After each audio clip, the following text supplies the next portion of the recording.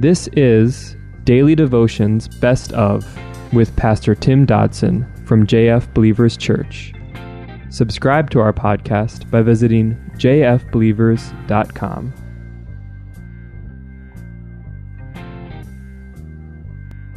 The Gospel of Luke, chapter 6.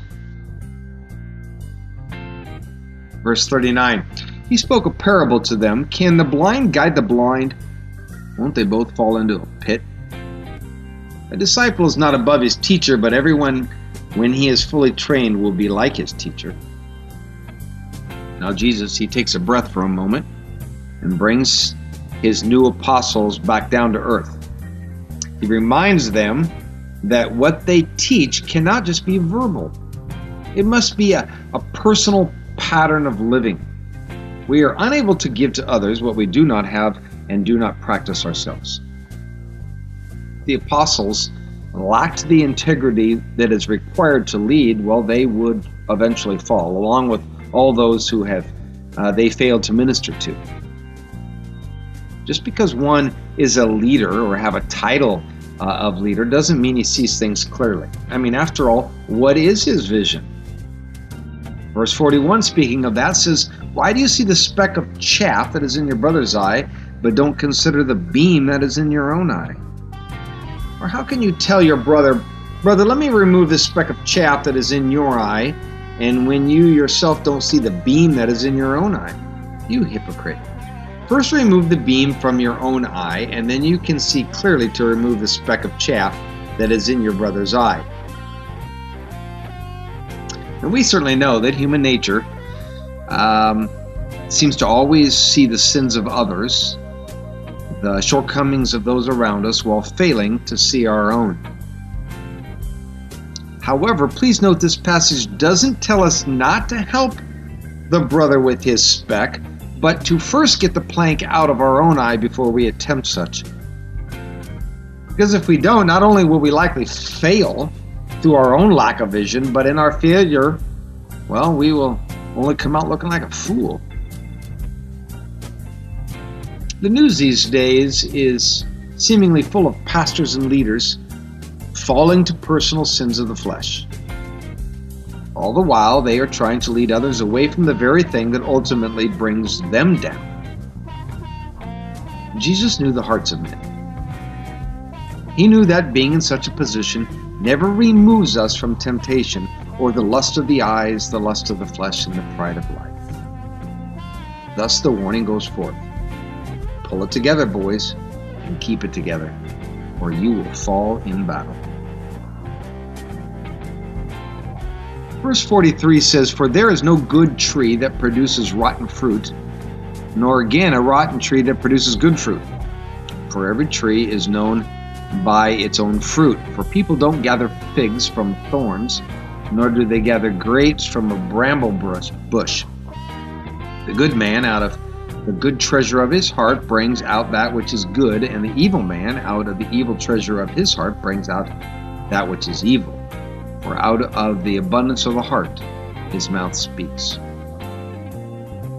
Now this passage supports the idea that when Jesus decried judging others earlier in this chapter, he was not ruling out, well, what we would call checking the fruit. The truth is that who we really are is manifested by what comes forth from our lives. We often claim we are of the faithful, but our lives, well, they're only full of dead fruit or no fruit at all. How often we claim we are apple trees, but there are no apples growing. In reality, what comes out of our lives is who we really are. It is foolishness to claim we are one thing while our lives speak another. There are those around us who spew hatred and division and lies, yet they claim to be of the faithful. But our actions speak of the condition and the state of our hearts. Thus, any such false claims only fool themselves. Everyone around us sees the truth of who we are. So how do we know if a man or a woman is false? Well, by the fruit produced in their lives. If you produce division, lies, and hatred, that is the root you spring forth from. Verse 46 says, "Why do you call me Lord, Lord, and don't do the things which I say?" Now, interestingly enough, this is one of the simplest yet most profound verses in all of Scripture. In fact, it is rather the bottom line of the faith. We say we love Him. Why is it that we refuse to do what He told us? I mean, the word Lord means master. It means He has the total authority over our lives. Thus, it's rather absurd to use the phrase Lord in the same sentence as we often do with the word no. We can read about that with Peter's life in Acts 10. We must acknowledge that the foundation of a discipleship is obedience. It's doing the things which Jesus says, and there is no substitute. If a person claims to be a follower of Jesus Christ, that person must be willing to do what Jesus says. As the text has warned us, I cannot determine one's salvation status today, but I can say that no disciple is able to fail on this account. Now, I'm not speaking of a perfect record by any means, but our passion must be to obey. Our life makes a practice of it. We do not fight repentance, and we do not fight correction when we fail. Our failure is to obey Christ immediately. It places us outside the realm of discipleship. Verse 47 says, "Everyone who comes to me and hears my words and does them, I will show you who he is like. For he is like a man building a house who dug and went deep and laid a foundation on the rock. When the flood arose, the stream broke against that house and could not shake it because it was founded on the rock. But he who hears and doesn't do is like a man who builds a house on the earth without a foundation, against which the stream broke, and immediately it fell, and the ruin of that house was great." You know, today it seems all around me I see such houses lying in ruin. The foundation of our lives must be built on something stronger than religion and stronger than, well, mere church attendance. It must be more than service, more than financial support. Many of us have built religious houses for years, and, well, they may look good, and they may even be quite large. But without obedience, when the storms of life come, and they most certainly will, that house is going to eventually fall.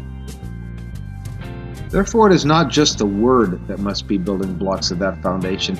It must be obedience to the Word. 1 Corinthians 3:11 says, "For no one can lay any other foundation than that which has been laid, which is Jesus Christ." But we must build that foundation in our lives. Frankly, that requires action on our part. A bunch of rock does little good unless it is put together as prescribed. And Jesus' words on a page mean nothing to us unless we follow those directions.